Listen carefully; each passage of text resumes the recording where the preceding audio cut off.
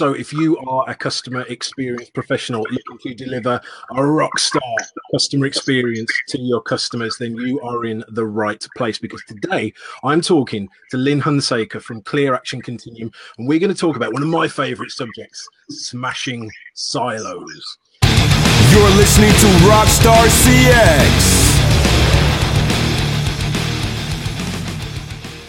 So if you don't know who I am James Dodkins, and I used to be an actual, real-life, legitimate, award-winning rock star. But now I'm not. Now I'm a customer experience rock star, and I'm talking to people all around the world with different experiences, different point of views about ideas that are going to help us better deliver that rock star customer experience. Well, I've been in this field since the early 1990s, when I used to be reporting into the strategic planning department at Sunoco Products Company in South Carolina. It's a packaging company. And I was interviewing customers all around the country and finding out what their perceptions of our value and our competitive standing was. And we were putting that into our strategic planning, something that people today are doing very few and far between. So in 1991, they asked me to lead a company-wide task force for measuring customer satisfaction. And I've been doing this type of thing ever since. I was leading customer experience transformation at Applied Materials, and there they definitely had a smashing silos thread to all of the customer experience work that I was charged to do. And so that's how I learned my trade. And now at Clear Action Continuum, we're helping companies figure out how to do this in very manageable ways. What is a silo? Well, a silo is a disconnect between one or more entities of anything that need to be connected. So basically on a farm, you have a tall cylindrical building that you put grain in so that you can store it for long periods of time.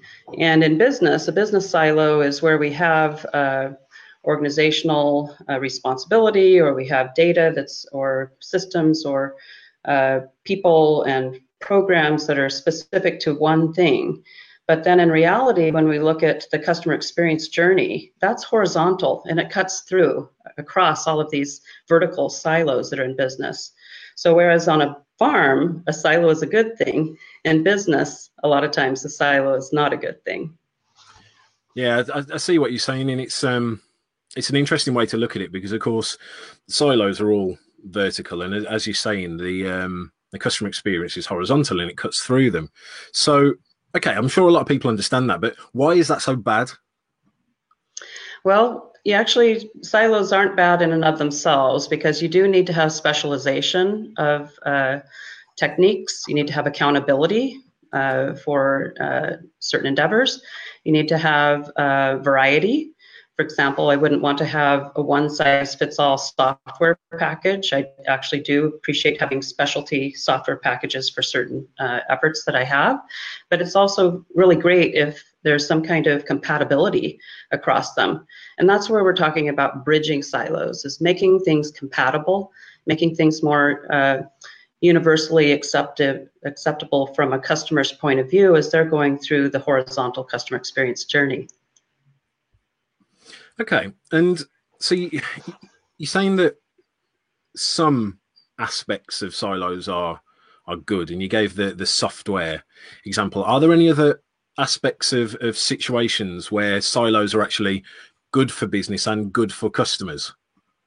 Well, yes, you'd want your financial department to have a real expertise in finance, and your IT to have super expertise in IT. You don't necessarily want to combine the two in terms of a single management team and everybody being equally proficient at IT and finance. You do need to have some specialization.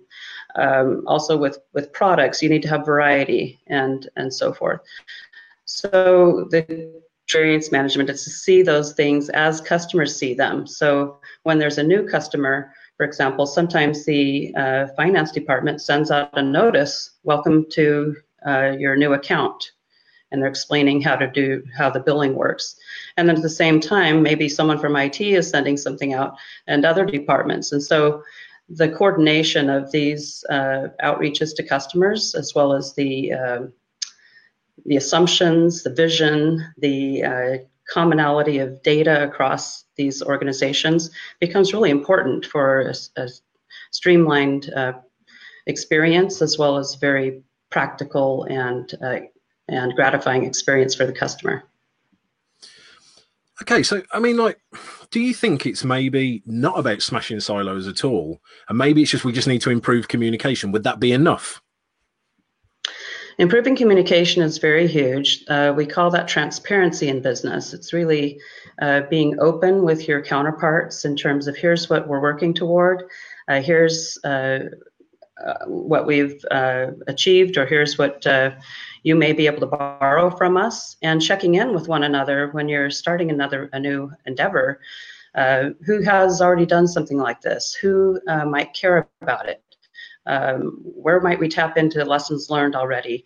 Who might we want to bring into this as we're working on it? Even though it seems like it might slow us down in the course of doing so, we'll actually go faster and have a lot better output among us and Okay, so I mean, it's a good way to explain to people why smashing silos is a good thing. Is there a good way to visualize this for people, to get people in a room together and show them how damaging silos can be? Yes, I think looking at waste, how much time do people spend waiting for things? And you can look at this even internally as a starting point. How much of these handoffs that you receive from other departments don't quite meet the mark, either in quality or timeliness or the work itself? You have to go and redo some things, or anything that's redone, anything that's scrapped.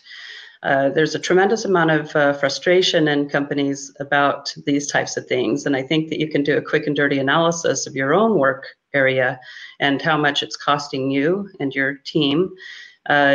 There's also a lot of clues that customers give us in the comments they have in their contact centers, technical support calls, any kind of survey, all kinds of interactions with customers. They're telling us the types of things that are wasteful to them. And what we need to do is just collect a sample of that and do a quick and dirty analysis of some costs and opportunity costs in particular. And I think that paints the picture for what's at stake in terms of how much you can save and how much you might be able to grow by tackling silos. Yeah, I agree. I think it's a really good way to look at it. Before we move forward, I just want to say a little hello to Suvi, who said hello, and it's a pleasure to be listening to us both, which is good. Not me, probably just you, I think, but it's polite that you would say that. What I want to know is there a particular method that you would use? Would you use customer journey mapping to map out the experience of the customer and then sort of be able to point out different areas in which there is waste and there's rework, et cetera, et cetera? Customer journey maps can be really powerful just because a picture tells 1,000 words. And I know that in some companies, people have really had their eyes open in terms of, wow, we knew that there were some hiccups and things, or, we knew that we were performing to the best of our ability, but look at what's actually happening from the customer's perspective and how we actually need to coordinate upstream and downstream horizontally in what the customer's end-to-end journey is. It begins to paint a really compelling picture for people who might have been kind of myopic or blindsided and just viewing their own world. And it's a really good conversation starter. However, it's not the only thing, because you can take customer comments or even a customer interview, a vignette, and anything where the customer is describing what their challenges are, what the consequences are to them. That can be a compelling picture in and of itself, regardless of whether you have a journey map. Yeah, it's interesting to me because, of course, the traditional process mapping, if you take the Lean and Six Sigma sort of mindset when it comes to, say, process mapping. It's mapped in silos, it's mapped in swim lanes, and everything's kept to themselves. And it's, this is your job, don't ask anyone else. This is what you should be doing. There's accountability for your tasks and activities, but there seems to be very little accountability about the outcome as a whole. And it is sort of that traditional industrial age mindset where it's input, activity, output. It doesn't go that step further towards outcome. It doesn't say, look, everybody together, we're trying to achieve a particular outcome, and this is how we should work together to do it. It's, this is your output, this is your output, this is your output. And it's almost a case of keeping your fingers crossed that if everybody just does their job right, it will achieve that outcome in the end. And I guess like when you're in a factory and you're like making a car or something, if everybody does their individual part correctly, the output of the final car will be, obviously, hopefully, correct. But I don't think you can translate that to a customer experience world. Like, have you seen any other sort of examples where an industrial age mindset has really sort of been brought forward into the 21st century and it's kind of screwed things up for customers? Well, there's two other things that have really spoken volumes in work that I've done with companies. And one is with those process swim lane maps and what they call value mapping, I think value chain mapping. Yeah. The key to that is to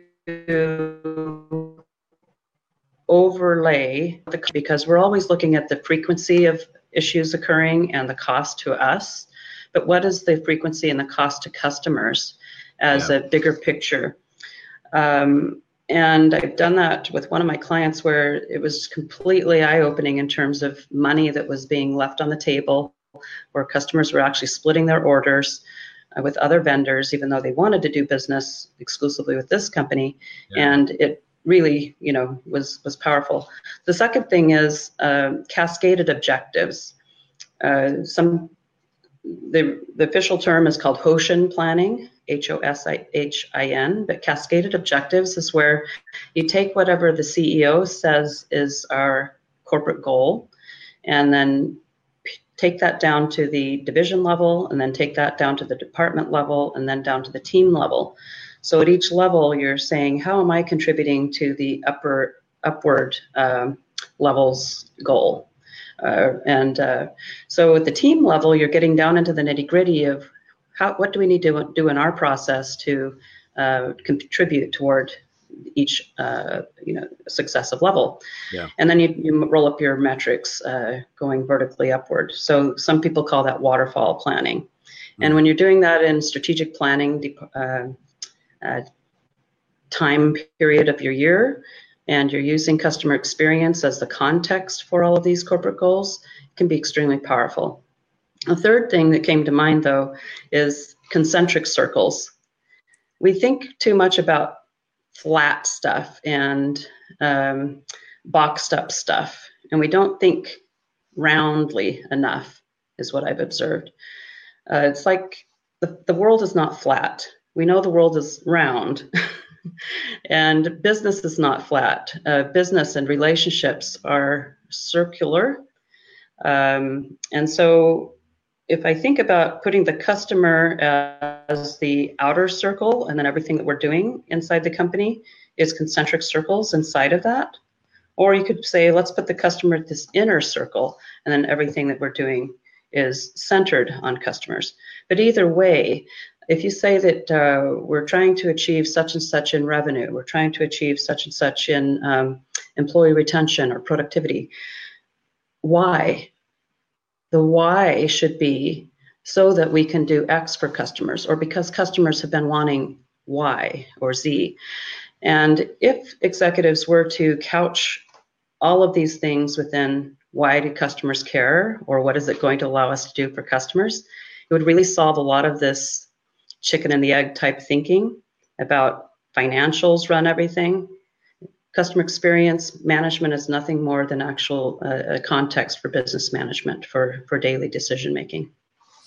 Yeah, I think it is an interesting way of looking at it, seeing the objective at the top and then cascading it down. And of course, it's the point of, if the issue is that if the goal at the top isn't a customer centric goal, then was kind of useless. Like, and I guess what you're saying is part of it is about understanding how what you're doing on a day-to-day basis contributes towards that vision. The thing I want to talk about a little bit further is this concentric circle idea, because I'm a big fan of that. I wrote about that in my book in 2014, Foundations for Customer Centricity, where I put forward basically a different way of organizing our business. Now, the way I visualized it, and again, I think that's what the problem is. This is just a visualization. When we think about the pyramid and we think about different departments and different silos, we talk about it as if it's a real thing. We talk about silo walls, and we personify, we make it a real thing. We say we have to smash silo walls. We talk about climbing the corporate ladder. We make it a real thing. However, it isn't a real thing. It's just a drawing on a piece of paper. And I think that's a big thing, and a big mindset shift that we all need to have, is that you don't have to be bound by this. It is just a drawing on a piece of paper. And the issue is, if most companies, if you go and look at their offices, they've used that as their blueprint. They've built their headquarters using this pyramid as their blueprint. Most of the top guys sit at the top. Most of the frontline workers sit at the bottom, as if that's where they belong. And there's so much more I could get into with this. But when I'm thinking about concentric circles, the way I looked at it was with the customer in the middle, because people say put the customer at the center of everything you do. And I was thinking, well, unless you actually do that, then you can't really claim it, can you? And then there was an outer circle of basically the frontline workers, the people that deliver the customer experience. And then on the outside, it was the support workers. So it was a very simplistic model. It was the customer, the people that deliver the experience circle, and then the support circle. And the idea was that the support circle, their goal is to make things as easy as possible for the employees, and the employees, it's their job to make things as easy as possible for the customers. Have you seen any different ways of looking at it that are equally as cool, that maybe go a little bit more in depth? Well, I particularly like what you just described, and I recognize that from your latest book. What is it? Employees first, customer second. Yeah. Put your customer second. I like your book very much and recommend that to people. But I think that what's really important about all of the examples in the book is that these brands, such as Virgin and Disney and so forth, have created a very clear vision of what the customer experience journey is supposed to be end to end. And without that, I think that everything that they're doing would fall flat. And I think that's the missing ingredient, first of all, for any company, is to have a really clear standard for what the customer is supposed to feel and experience at each step across the end-to-end life cycle. Then second, once you have that, then that's kind of your foundation. You kind of take it for granted. And of course, it's nothing for granted. It's actually the centerpiece. But then you focus on your employees being able to deliver to that and hire accordingly, reward accordingly. And that creates a lot of harmony in all of these artificial walls. They're really not so existent in those types of environments because they have a common rallying factor that is more noble, and it's actually more true, because customers are the source of everyone's salaries. Yeah. Customers are the source of your budget. They're the source of investors' dividends. Yeah. So you may have investors injecting funds into your overall capabilities, but at the end of the day, the investors don't really care about other investors in rewarding your company. They care about customers rewarding you. And so it only makes sense that we have either an inverted pyramid where customers are at the top and you have your employees that are serving customers right next to them, and then your C-suite down at the bottom. So that would be an inverted pyramid, or these concentric circles. And I think that the circles make more sense. We need to be thinking about how things touch each other and how it's kind of a snowball effect, or a ripple effect whenever something happens. Some people call this a butterfly effect, that nothing is really done in a vacuum, but there's always a consequence around us. And the more we're able to think in those terms, the more we're able to make better decisions.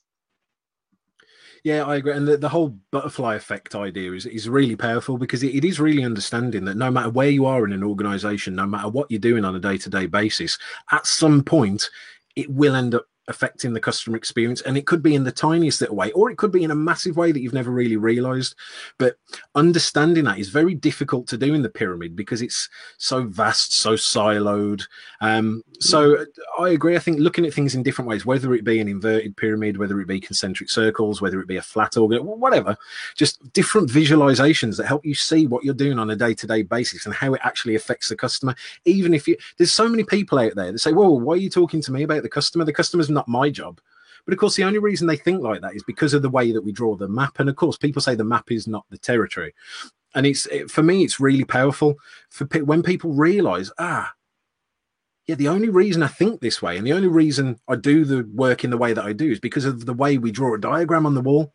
And it's almost like the Matrix. Once you get broken free from that, when you get red pilled, you start to do things in different ways. What I do want to talk to you about now, though, is like we've looked at like the traditional silos, and there's probably a lot of people out there that know about like traditional silos. Are there any like hidden silos that maybe we wouldn't have thought about before? There are. Well, people talk often about organizational silos, which we've been discussing. They also talk about system silos, channel silos, data silos, process silos. And then there's some that we don't talk about very often, but they're really at the core of all of these. If we could tackle these, we could tackle the others. And these are assumption silos, vision silos, goal silos, metric silos, and handoff silos.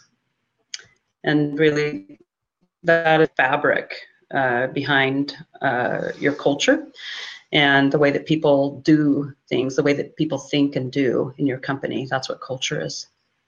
Well, I want to get back to metric silos in a little bit later, but I want to know more about what are assumption silos?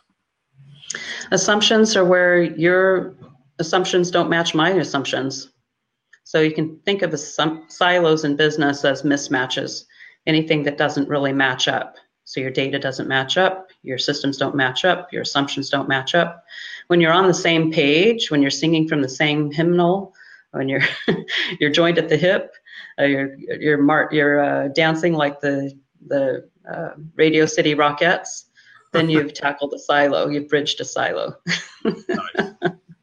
So, right, I've heard you talk about before the 3 universal keys to smashing silos. Can you talk me through them step by step? Well, the universal keys are, first of all, to broaden perspectives, to help people see their work in terms of these concentric silos and concentric circles, pardon me, but in particularly, why is the customer paying for your job? If you were to take your job role and all the things that you think are important, either what's in your performance review as your duties, or your job description or whatever, say, so what? Why do customers care? And I don't care if you're in facilities or safety or HR or IT or legal or on the front line, so to speak, customer facing. You can ask, why is the company, why are customers paying the company to pay for your job? Yeah. Now, when you rephrase it that way, now you have a whole different perspective on, I'm doing this audit because such and such, or I am in charge of this and that.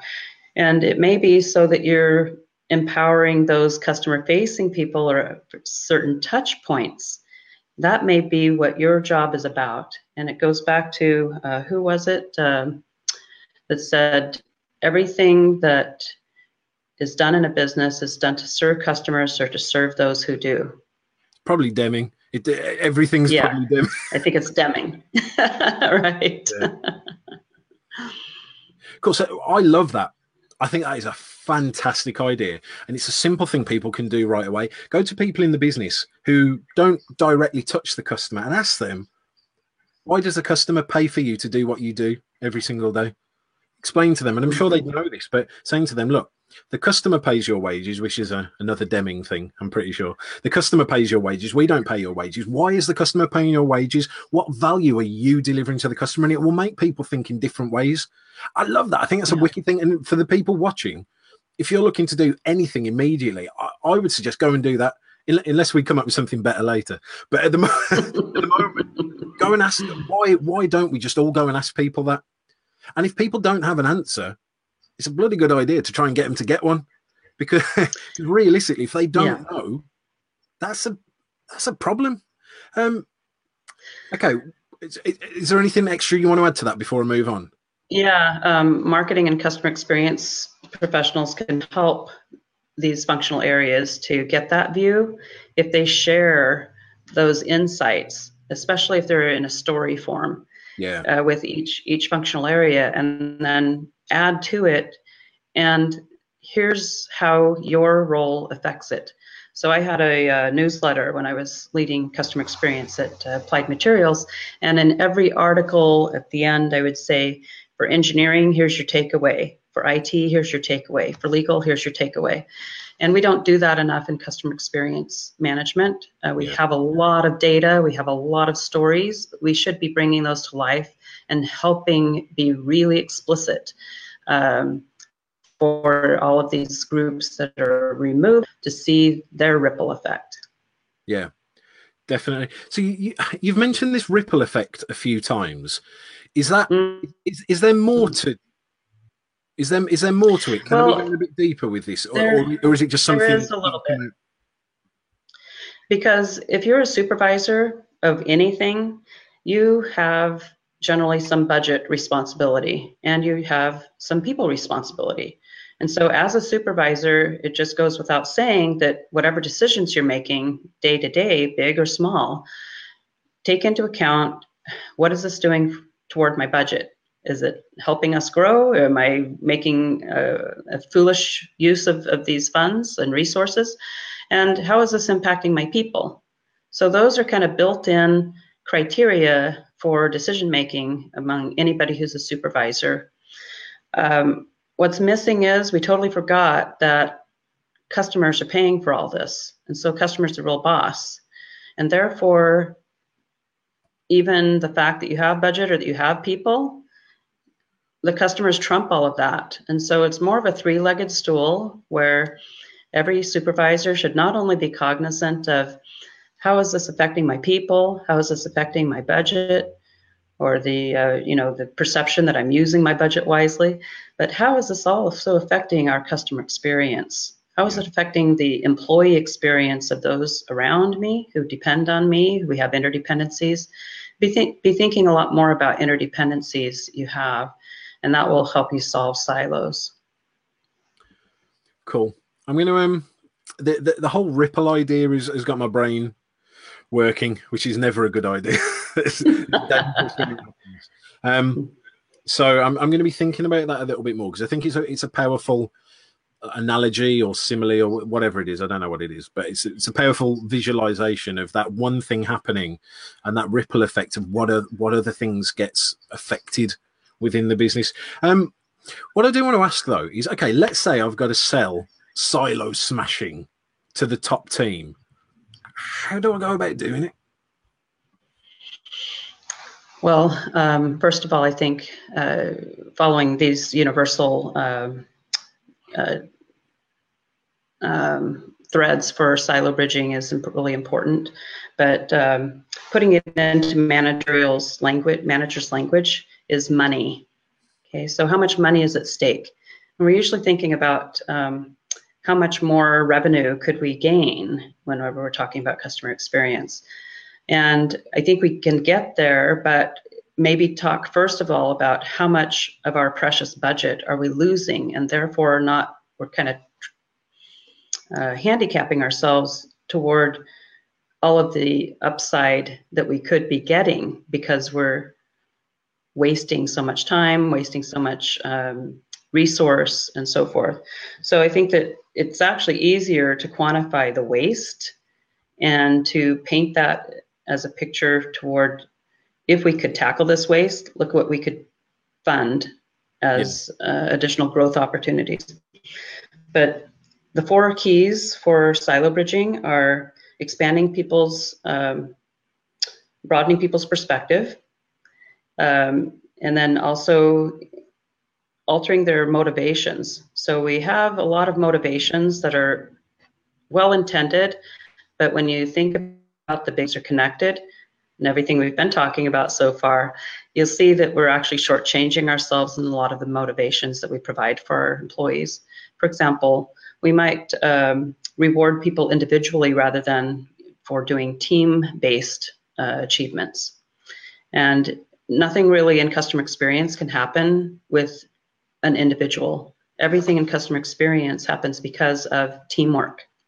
So right there, also we may be rewarding financial achievements and other operational achievements inordinately with this 3-legged stool, where customer achievements really are the overarching.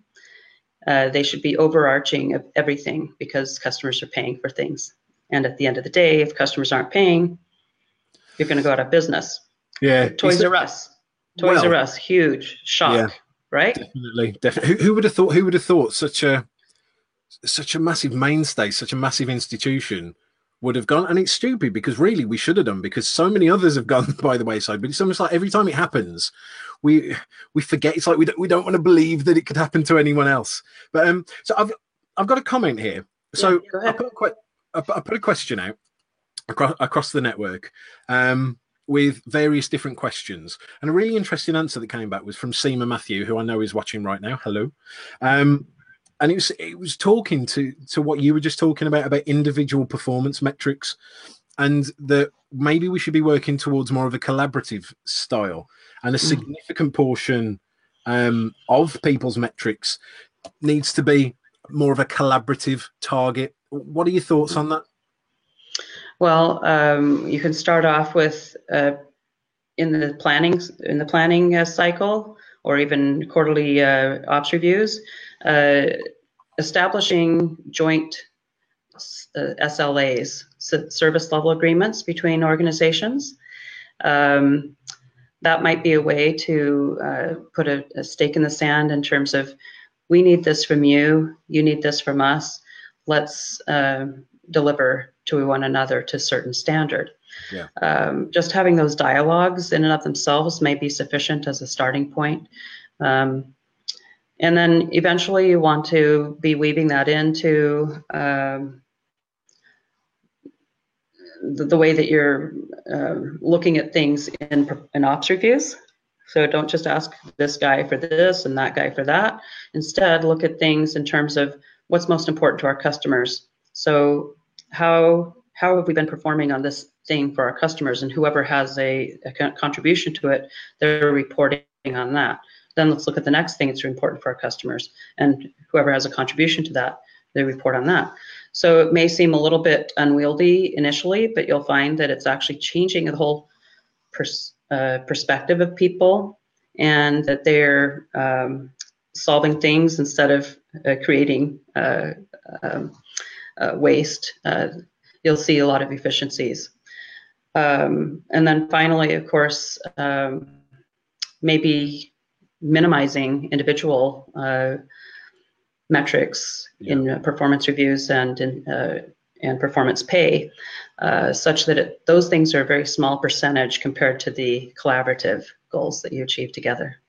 Yeah, it's I think it's a really interesting way to look at it. The way I like to think about it is like a soccer team or a football team, which is its real name. And it's, of course, like the big bonuses come from winning the games, not how many passes you've made. Like, it is interesting to look how many passes you've made, how many tackles you've made, how many shots you've had. But the big bonuses come from winning the game, because the fans, their successful outcome is to see the team win the game. So there's that ultimate alignment there.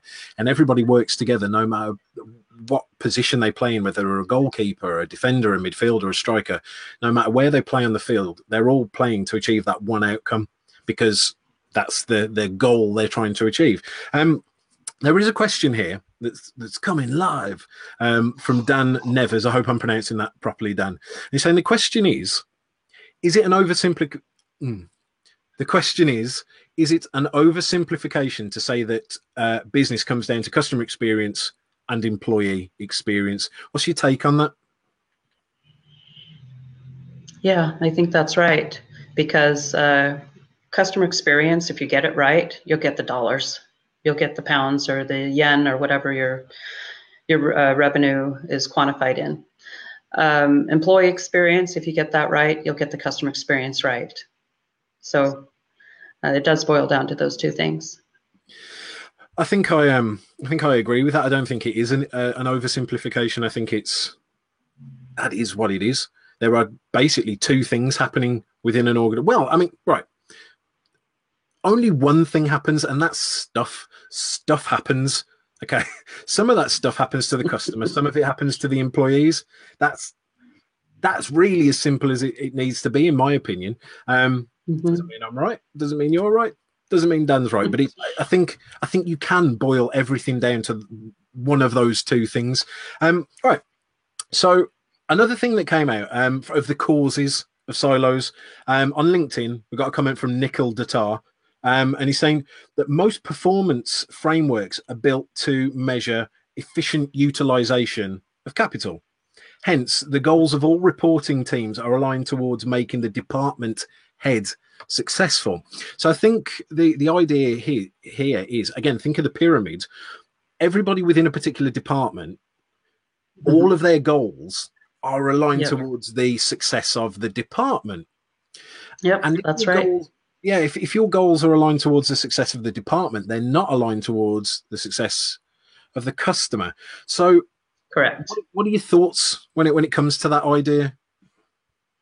Again, changing the way that we ask for accountability in our ops reviews and in our staff meetings, so that instead of asking each individual to report what they did, let's look at something that's important to the customer. How engaged are our customers?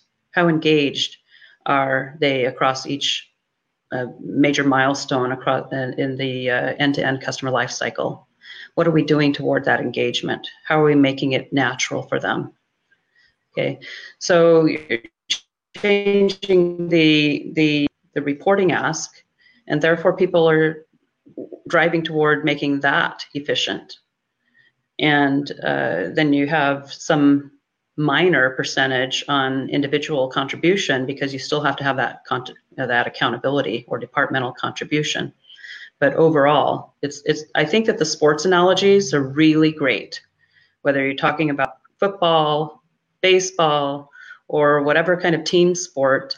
Viewing your role, if you're on the C-suite or a CEO or COO, you really should be thinking about being the team owner, or maybe the board of directors is the team owner. Yeah. Maybe the CEO is like the quarterback or the team captain. And all of the functions across the company are the various players that have a specific role. But at the end of the day, it's all about, did you pull together?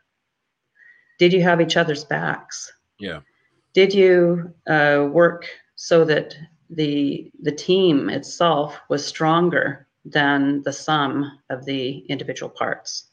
And that's what silo smashing is about. Yeah, definitely. And it's like the story I tell to sort of point that picture is, if you imagine there's a striker, let's say it's England versus the USA World Cup final, which isn't going to happen.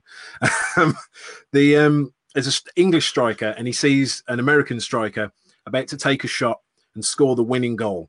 You would never get the English striker run over to the American striker and say, "Excuse me, can you just wait there a little second? You need to be tackled. I'm only trained to take shots. I need to transfer you to a defender." That wouldn't happen. Yeah. He'd go anyway, because of course he's aligned. Mm-hmm. The interesting thing about this is that I actually think that, like, American football is kind of organized in silos. You've got specific teams for specific things that happen in the game, and I think as a result, offensive and defensive. Mm-hmm. Exactly, and as a result, the game doesn't flow very well. Don't get me wrong, I'm a fan. However, it does take like 4 hours to play a game, whereas a soccer game, it's 90 minutes, give or take a couple of minutes every time, because it flows, because everybody's in one team. It's not a case of, well, my job is defending, so that's all I'm going to do, and it's your job. Yeah. So I think there is a difference there, and it's a demonstrable. Right. Soccer or, non-American football. It's funny because every single country actually calls it football except for us. Because you play with your feet.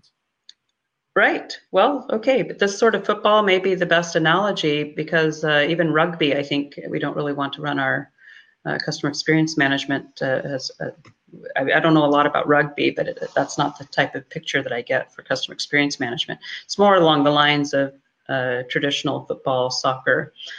But yes, we would have each other's backs. We would be fluid in our roles. In fact, any place that you go where you're seeing somebody kind of step out of their box and take care of you because they really care. Yeah. That's where that's something that is memorable, that you're going to talk about, that you're going to reward by continually coming back. Yeah. And I think that gets tripped up is thinking that the end game is profits for investors. That's the desirable byproduct of the end game. The end game is actually making customers love you so that they're coming back, they're evangelizing for you, they're expanding their your role in their world. But if you're looking at the customer as your end game and financials as a byproduct of that, this is where you're putting the horse before the cart. And traditionally, we have been doing it backwards. Yeah, I completely agree with that. That's it's a really good way to look at it, and it's that the money shouldn't be the goal. Customer success should be the goal. The money's the reward if you get that right. So I think that's a fantastic way to look at it. So I've got another comment here from Benny Gelbendorf from LinkedIn, and we're talking about fixes, like how do we fix this silo mentality? And one of his ideas was basically making silo managers drop their egos. And I think what he's trying to say here is that, of course, the people who have the power to smash these silos are the people who invariably benefit the most from the silos. So how do you, as somebody, let's say that you don't own a silo, as it were, how do you go about influencing this change? Well, it probably has to be a tops down thing from the CEO. Yeah. I think that the board of directors can be very influential to CEOs taking on this. But otherwise, you've got your journey maps and you've got your waste and the potential upside that could be gained by tackling the waste. And perhaps they're motivated by having more rather than having all this money going down the drain. Yeah. So it's almost like going above their heads, because of course appealing to the people who benefit most from it might not actually work, because if you explain to them, well, look, this is going to be better for the customer and therefore better for the business, but they go, yeah, but it's not going to be better for me, I'm probably not going to do anything about it. That's it's not going to be helpful. So I think the idea of like trying to show the people that can really affect that change from the top, the waste, the inefficiencies, the way that silos get in the way of customer success, I think that's a really good way to look at it. And I've got another idea of a fix from Suvi Linfords, the founder of Luma. And what she's saying is there's a bonus scheme that was introduced in Microsoft. So I'll tell you a little bit about it and see what you think about it. Basically, what they're doing is a third of somebody's bonus is based on their individual success. A third of their bonus is based on how much they work with others. And a third of it is how much you help your colleagues. So do you feel that that's is that too much of a simplistic way to do it? Or is it one of those things that, okay, it worked at Microsoft, would it work anywhere? What are your thoughts when it comes to that sort of splitting out people's bonuses based on their individual work and their collaborative work? I think that's a step in the right direction. Because you can be very specific about what you mean by that, by the various initiatives that that person is playing in, and the interdependencies that they have with certain other functional areas. So getting specific in that way can take out the loosey-goosiness of it, and I think that it can be quite effective to incent people in this way. Yeah. I like the idea. Cool. Yeah, I think it's a neat idea, and whether it be thirds or whatever, I suppose that doesn't really matter. But it does come back to that whole idea of the biggest bonus coming from winning the game, not how many shots you've taken, not how many passes you've made, because it does affect the way that people will then do their work. Because the way I think about it is, like, let's say you had your defenders on a soccer team, and you were paying them on the amount of tackles they made, and the more tackles they made, the more they get paid. Chances are they're going to pass the ball to the opposition strikers to give themselves a higher chance of making the tackles, which of course is incongruent to customer success. So I think it is all about, like, sort of noticing those silos, noticing where they're taking us away from delivering customer success, noticing where they're incentivizing not delivering customer success, really starting to make those changes. So look, that's fantastic. Where is the best place for people to get in touch with you? Because I know there's going to be a bunch of people that want to continue this conversation with you and talk about it more, talk about the practical applications of this, and talk about how you can help them do this. What's the best way for them to get in touch with you? Sure. You can send me an email directly, lynn.hunsaker@clearaction.com, or I also work well with LinkedIn. LinkedIn/Lynn Perfect. So I'll make sure those links are in the description of this video. Look, I want to say a massive thank you, Lynn, for this today. It's been really eye-opening, been really inspiring. It's helped me think about things in a different way, and I hope it's really helped the people watching think about things in a different way too. I want to thank everybody that's contributed, everybody that's commented, everybody that's basically trying to work together to deliver a better customer experience. So until next time, what I'm going to say is keep on delivering that rock star customer experience.